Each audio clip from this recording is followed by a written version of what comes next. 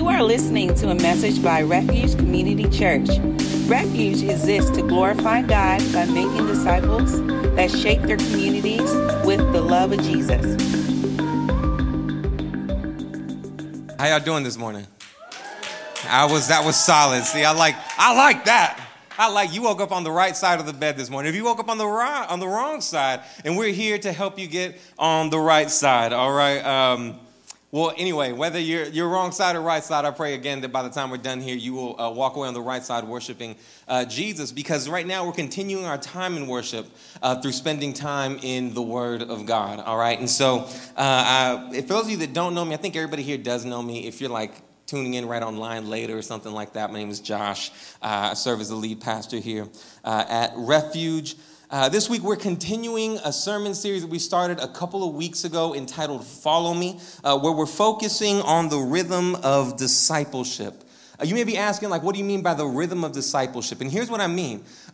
If you haven't noticed, life is slowly but surely getting back to normal. Now, what I'm not saying here is that life is back to normal. I think, granted, everything that's happened over the past couple of weeks with some COVID surges and all that clearly tells us that life is not back to normal, but that it's a gradual process, right? That we can take a couple of steps forward and one step back, but gradually things are getting back to normal. And as things gradually get back to normal, we are reinserting ourselves back into normal rhythms in our lives, rhythms of friendship, rhythms of going back to the office for work, rhythms of social lives, right? Hanging out with friends or family. Yet in the midst of all that excitement, it's easy to lose track of the fact that we also have spiritual rhythms that we're called to return to. And so a few weeks back, we started a string of sermon series focused on spiritual rhythms that we're called, as we're re-entering back into a kind of normal life, to reinsert ourselves back into. Last time, the last series, the first one that kicked us off was a series entitled Together, again, where we focused on community and gathering and what that means and why it's important.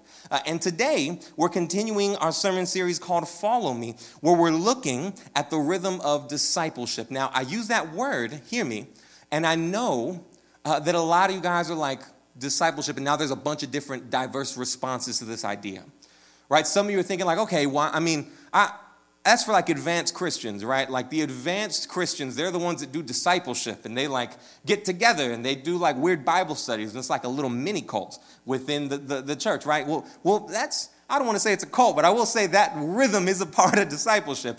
And some of you are saying, well, isn't discipleship basically just relationships, right? Getting together. And we talked about that last time. And yeah, that's true, but that's not quite what we're talking about. And some of you are just I don't know what discipleship is. I've never heard of that. But in Scripture, the fundamental idea of discipleship is asking this question: what or who are you following?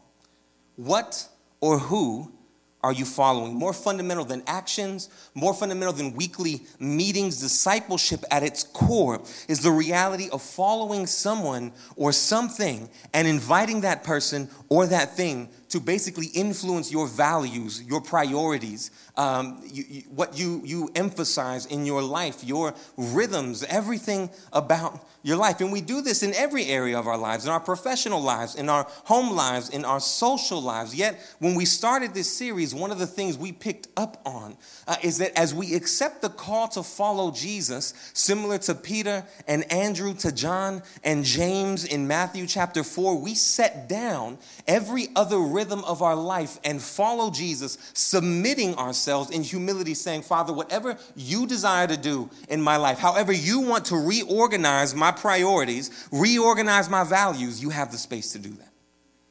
I am yours. That's what discipleship looks like. And it happens in every area of our lives. And today, the area of life that we're going to be emphasizing and talking about is actually work. How to be a disciple of Jesus at work.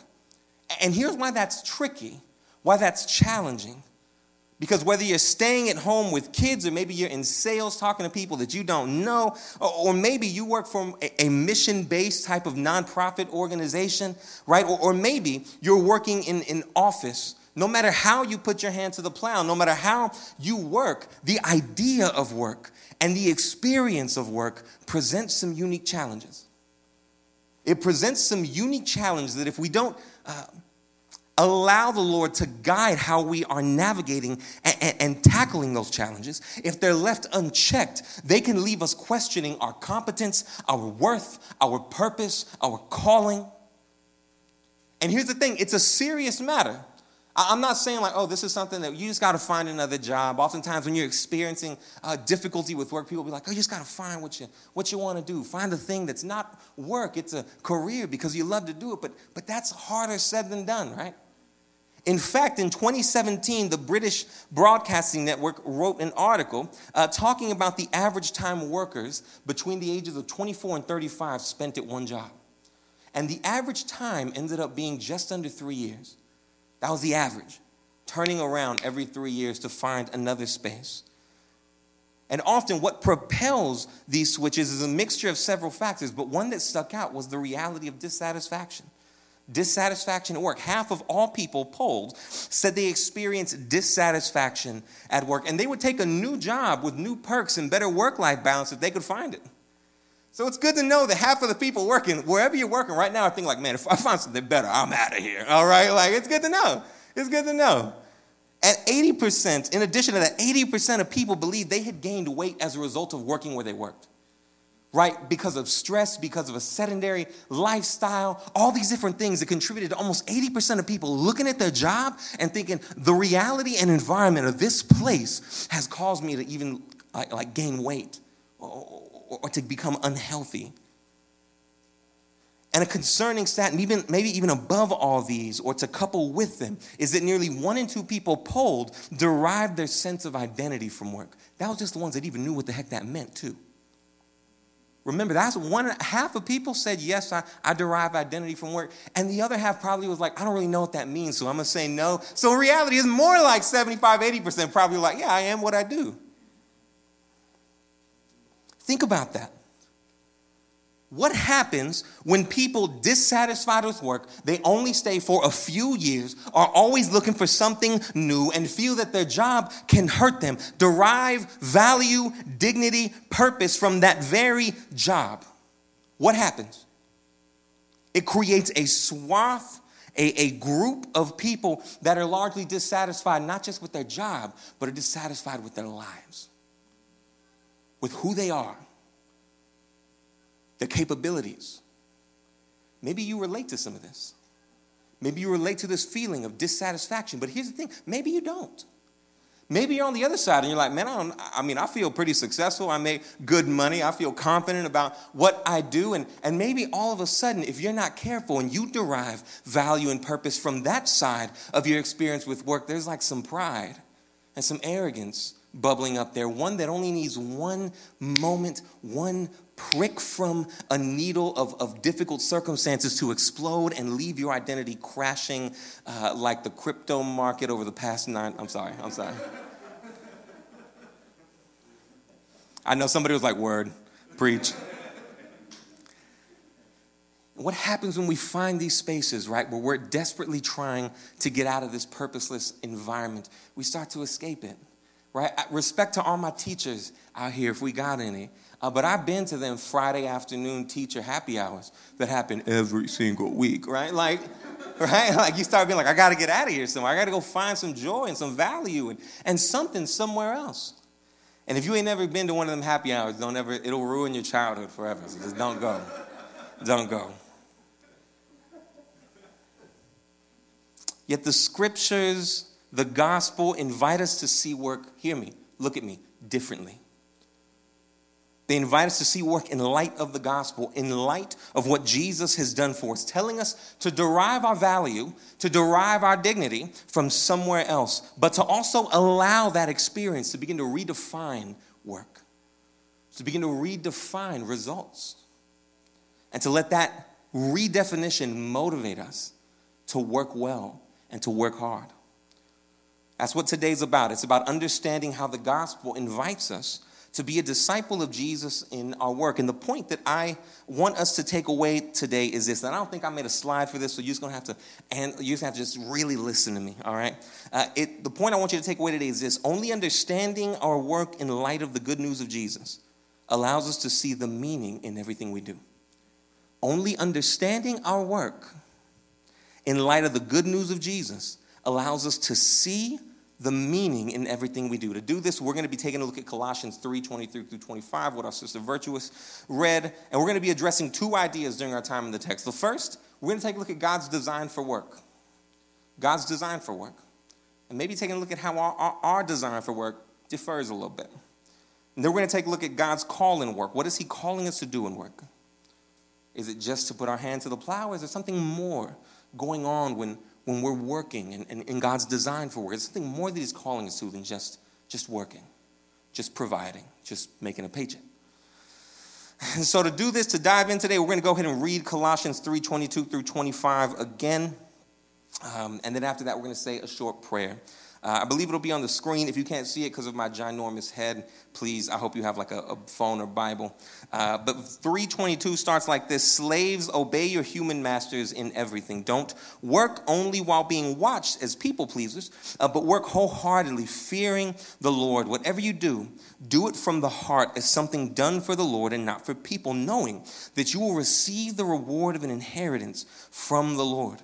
You serve the Lord Christ, for the wrongdoer will be paid back for whatever wrong he has done, and there is no favoritism. As we begin, if you would join me in this prayer with an oldie but goodie prayer from the Anglican tradition.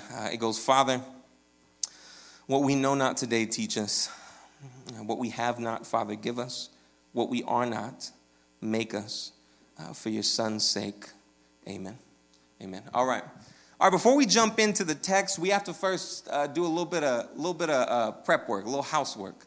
All right, we got to understand the context that we're reading from. Without the context, it loses some of the juiciness. We say this every week. If you don't go and investigate the Bible and really unravel all the things that are going on, because the Bible is written for us, but it's not written. Oh, wow, let's go. Then all of a sudden, we begin to adopt an idea from reading a text like this. It just goes, oh, yeah, work like to God. When really there's a lot more going on. And so we want to spend a second kind of setting the scene.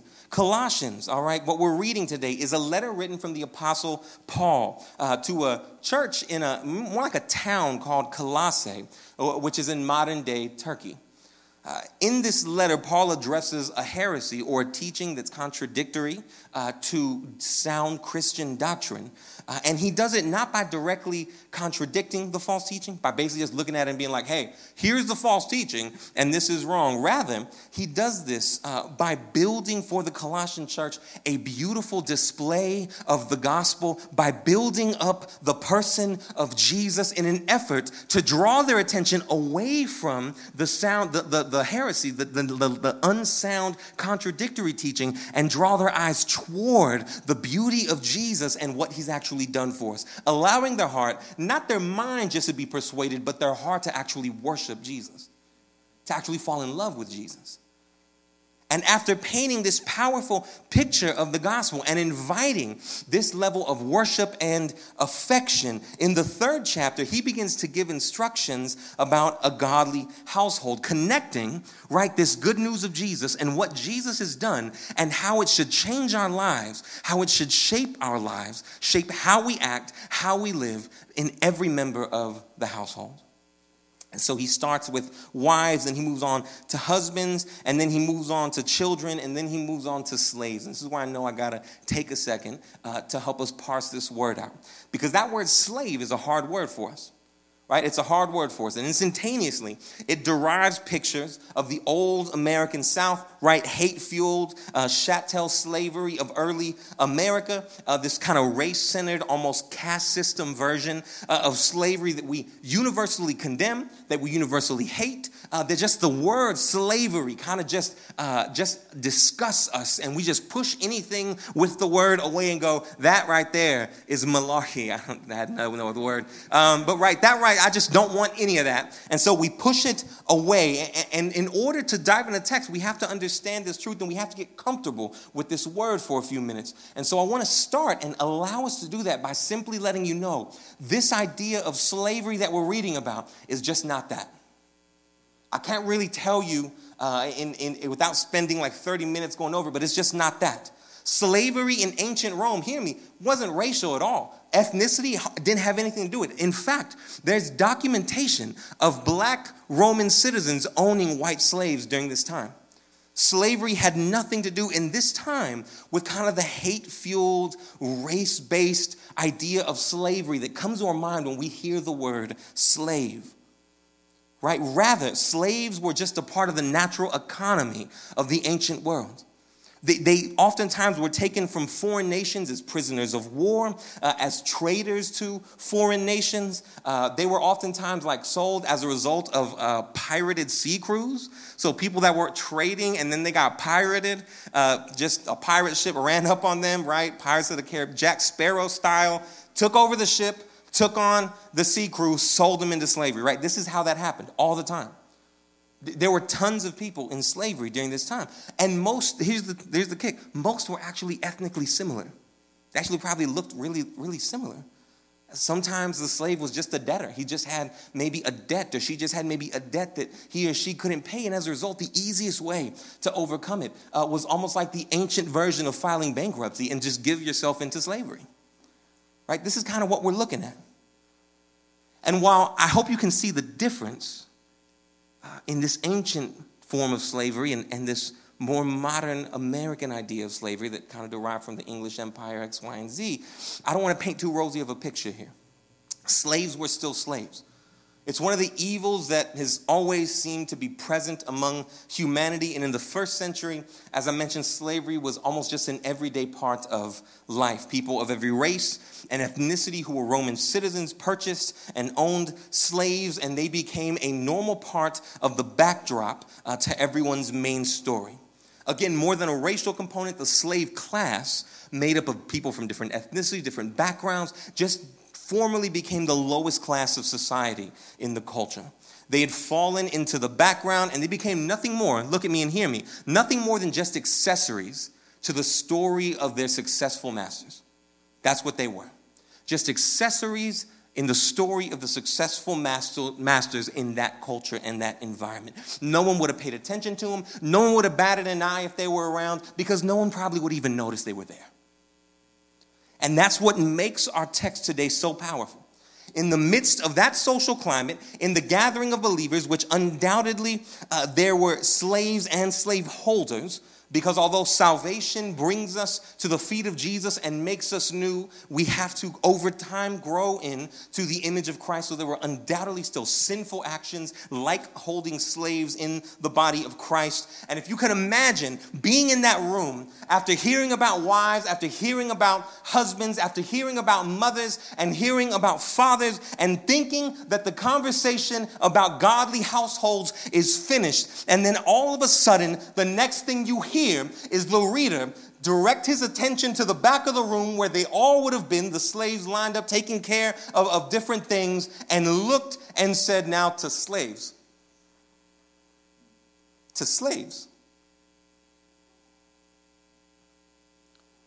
It may have been impossible for this small fledgling faith group called Christians, or this one man named Paul, to upend slavery in the first century in the Roman world. But Paul was determined in everything he did, even in these letters, to undermine it, to subvert it. In a simple pin stroke of saying, slaves, here's something for you. Here's something for you. In that simple pin stroke, the invisible became visible. You get what I'm saying? The forgotten in the society had been remembered. The silent for just a moment had gained a voice. And he tells them in this amazingly beautiful and powerful way, slaves, hear me, obey your earthly masters. And work hard, not just like someone's watching you, but all the time. Why? Because you've been made new by this Jesus. If you're a follower of this Jesus, you're not working for that earthly master. You now have a greater responsibility in your life than just serving him, than just serving her. You now work as unto God.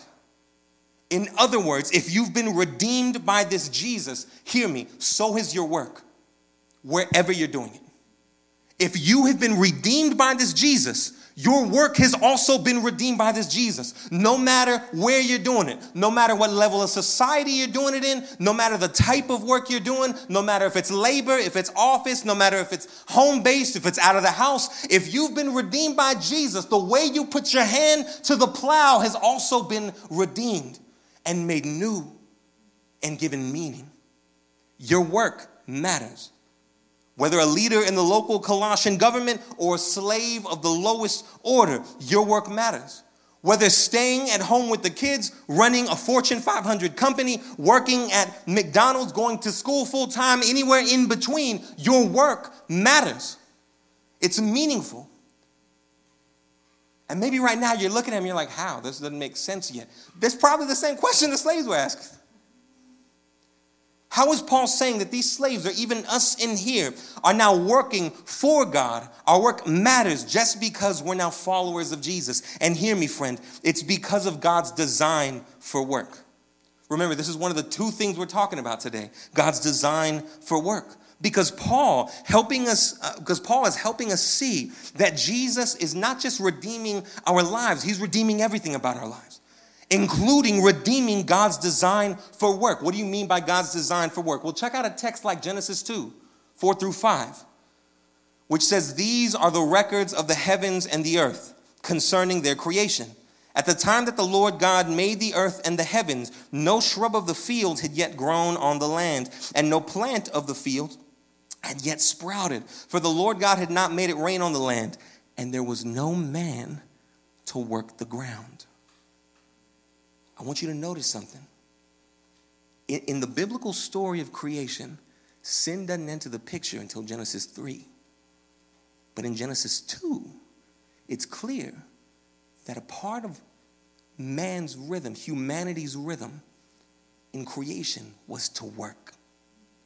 Before sin enters, humanity is still meant to build, to work, to create, to cause things to prosper. Friends, hear me. It's easy at times to believe that God never intended us to work hard. Right? We build in our imaginations this world where God basically always wanted us to be retired, right? No work, no worries. Yet what we see in Scripture is a totally different world than that. Scripture paints for us a world where God calls us to work and to work hard. Then in Eden, if you can grasp this idea, right? There was a sun in Eden. There was heat in Eden. The idea of creation in Eden at the beginning of the Bible is not different than our creation. It's our creation. It's the world we live in. There would have been moments where work was exhausting, where work was frustrating, or maybe the Adam and Eve or anyone else didn't feel like doing it. What made work different was not that it was magically easy or that people didn't have to work hard. What made work different in the beginning was that work was done in God's presence and for God's kingdom. In other words, work was different because it was done with God and it was done for God, to display the beauty of God's character to the world around them. That's what made work, I should say, different. It was taking the beauty of God's character, adopting it as our own, and then reflecting it to the rest of the world. God labored to create the world, so will I. Right? God gave himself and used his abilities to create the good creation that we see around us, then so will I. God worked until he himself looked at his work and said, that's just a good job, right? I created that and it's good, then so will I. God rested from his work, set it aside and said, now it's time for me to recoup and to set the standard of work. So will I. Friends, we're called to work to reflect God and his character because that's what we were always created to do in every area of our life, including work. Because being in his presence for Adam and Eve, for the story of creation, for God's original design for work, meant understanding our worth, understanding our value, and then reflecting the character in God that we benefit from to those around us that need to see it, to the world around us that need to be reminded of it. Friend, listen to me. I want just everyone to get eyes on me as I say this. Your work was never meant to provide you identity and purpose. Your work was always meant to point you back to the one who gives you your identity and who gives you your purpose. That was always the point of your work. And it has always been the point of your work. That's the story of Genesis 1 and 2. That's God's great design for work, and it's beautiful. But then comes Genesis 3. Here comes this, what has been described, I think, like I've heard Matt Chandler, someone else say, like the most heartbreaking chapter in the Bible. Right, where sin enters the picture and humanity, hear me, is ripped away from God because of sin. And now we wander around deriving value from anything that we can, and one of the main sources of that is work. And so some of us work and it doesn't meet the standards that we set on ourselves or that others set on us. And so we begin to get pushed down the class meter in our society. And others do well in their work and they're maybe killing this or that. And so they get moved up the class meter in society. And some are just born into their position in the class meter of society. And this is literally where atrocities like slavery begin to be birthed out. Right, because as people begin to derive value, it allows some to say, well, I must be better than them. And it causes some to say, well, they must be better than me. And all of a sudden, atrocities like saying, well, then couldn't I, who's better than you, technically own you? And all of a sudden, this sinful act of saying, maybe I can gain a measure of worth and gain a measure of value from this thing begins to cause destruction throughout God's creation. And yet now here is Paul saying, you're not subjected to that structure anymore. And in spite of all that, literally looking at a room full of people who have spent their entire life being told they're either great or they're either not good enough and building social structures in order to align with those ideas and those lies, Paul is writing a letter declaring to the whole room, you're not subject to that anymore. Right? The old way now has been restored and your sinful way has been done away with. You have a higher responsibility now and a higher authority. Why? Because Jesus has restored your work by restoring you to God. He's taken on your sin and restored you back to the presence of God and the kingdom of God. You are now no longer a slave, nor are you a master, nor are you a Greek, nor are you a Hebrew. You are now his son or his daughter fundamentally. Nothing beyond, nothing beneath, because there's nothing more that you could desire to be. That's who you are. Your role in society doesn't bring value to you. He does. The questions your heart asks while you're putting in work at your job or at home or wherever you're doing it or in school about your value and your dignity and your identity now have been answered, not by your work, but by God. Who am I? You're his. What's my purpose? To know him and to love him and to be loved by him. Am I good enough? Jesus was good enough, so he made you good enough. Right? Your work now is meant to reflect and to point you back to the one who gives you your identity. The question is, are you allowing your work to point you to him or to point you to you? That's the question we wrestle with now. Because of the work of the gospel, because of the work of Jesus, the question we now answer is not, is this enough? Am I enough? It's, is this work pointing me to me or pointing me to him? Which one is it? If it's you, hear me, yeah. Meaninglessness, you're going to struggle with that. You're going to struggle with that. Because there's always going to be the question of if you did enough.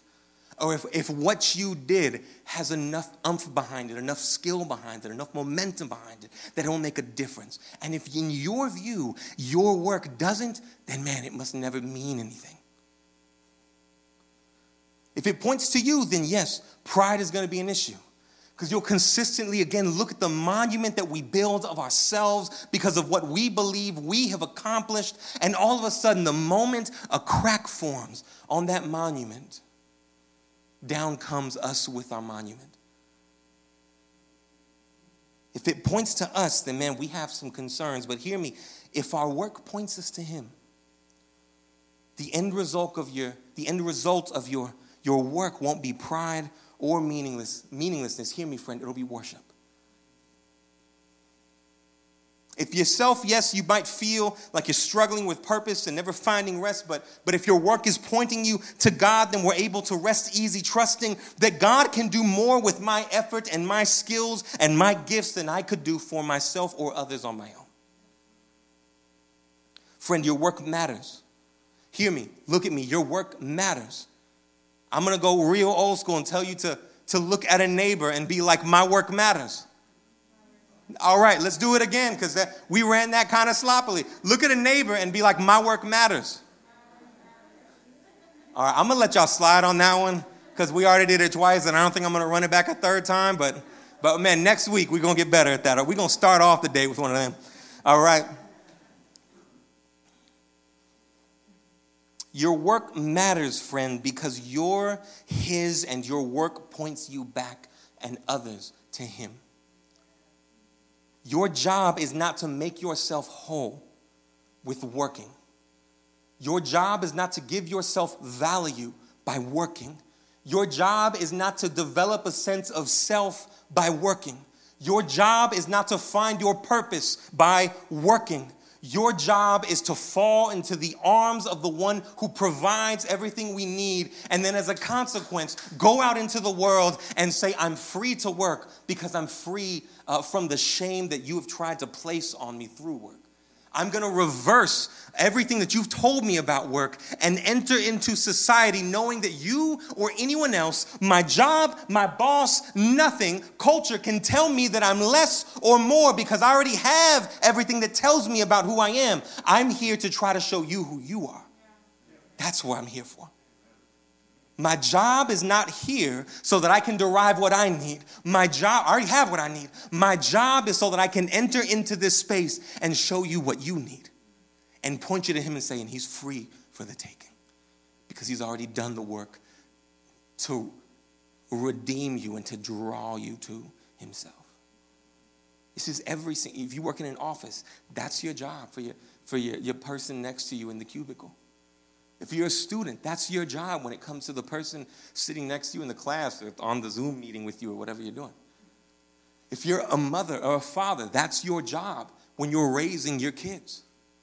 That's your job. Your job is to trust him, to believe him, to follow him. That's the call in work. That's God's call in work, to trust him.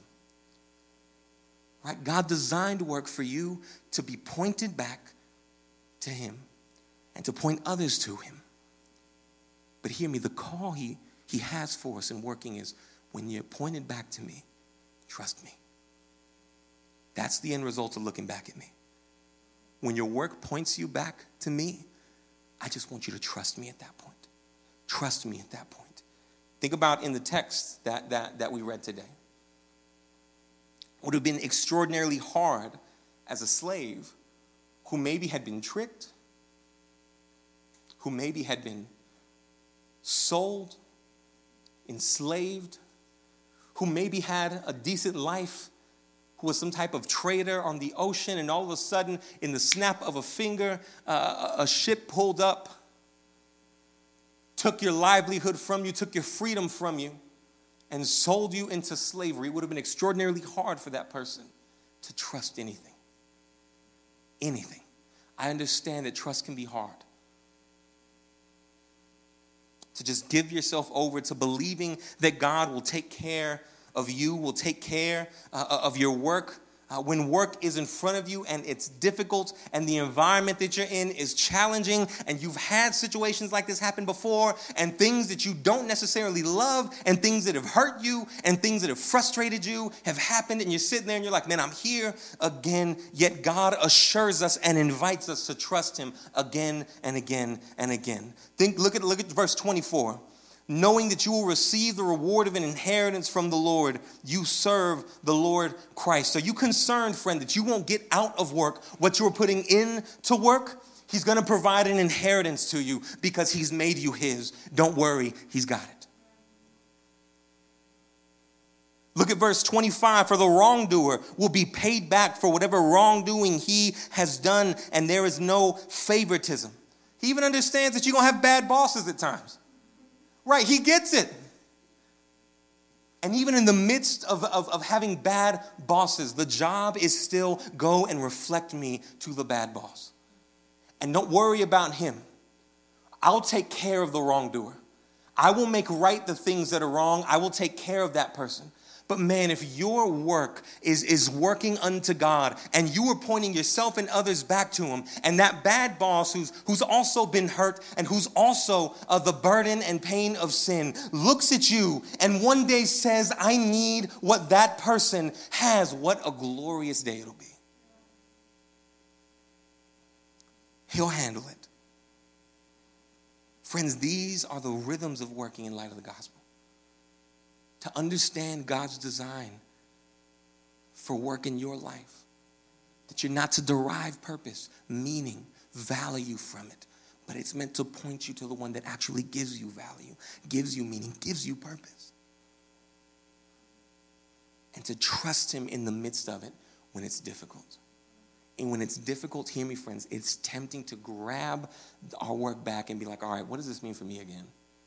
But in the midst of difficulty, when again it feels like you may not get what you are earning, when it feels like the environment is belittling, and hear me, that's not to say that you are meant to stick in bad environments, right?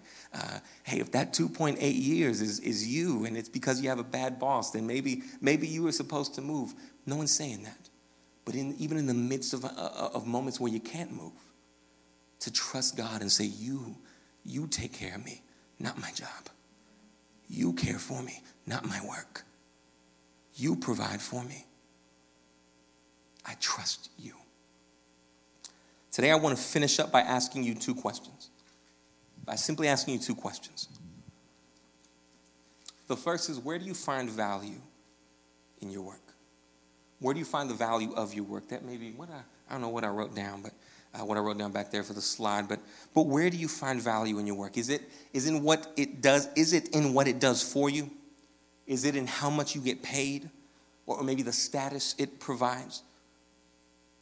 Or do you find value in your work in how it reflects God's character and how it points you back to God?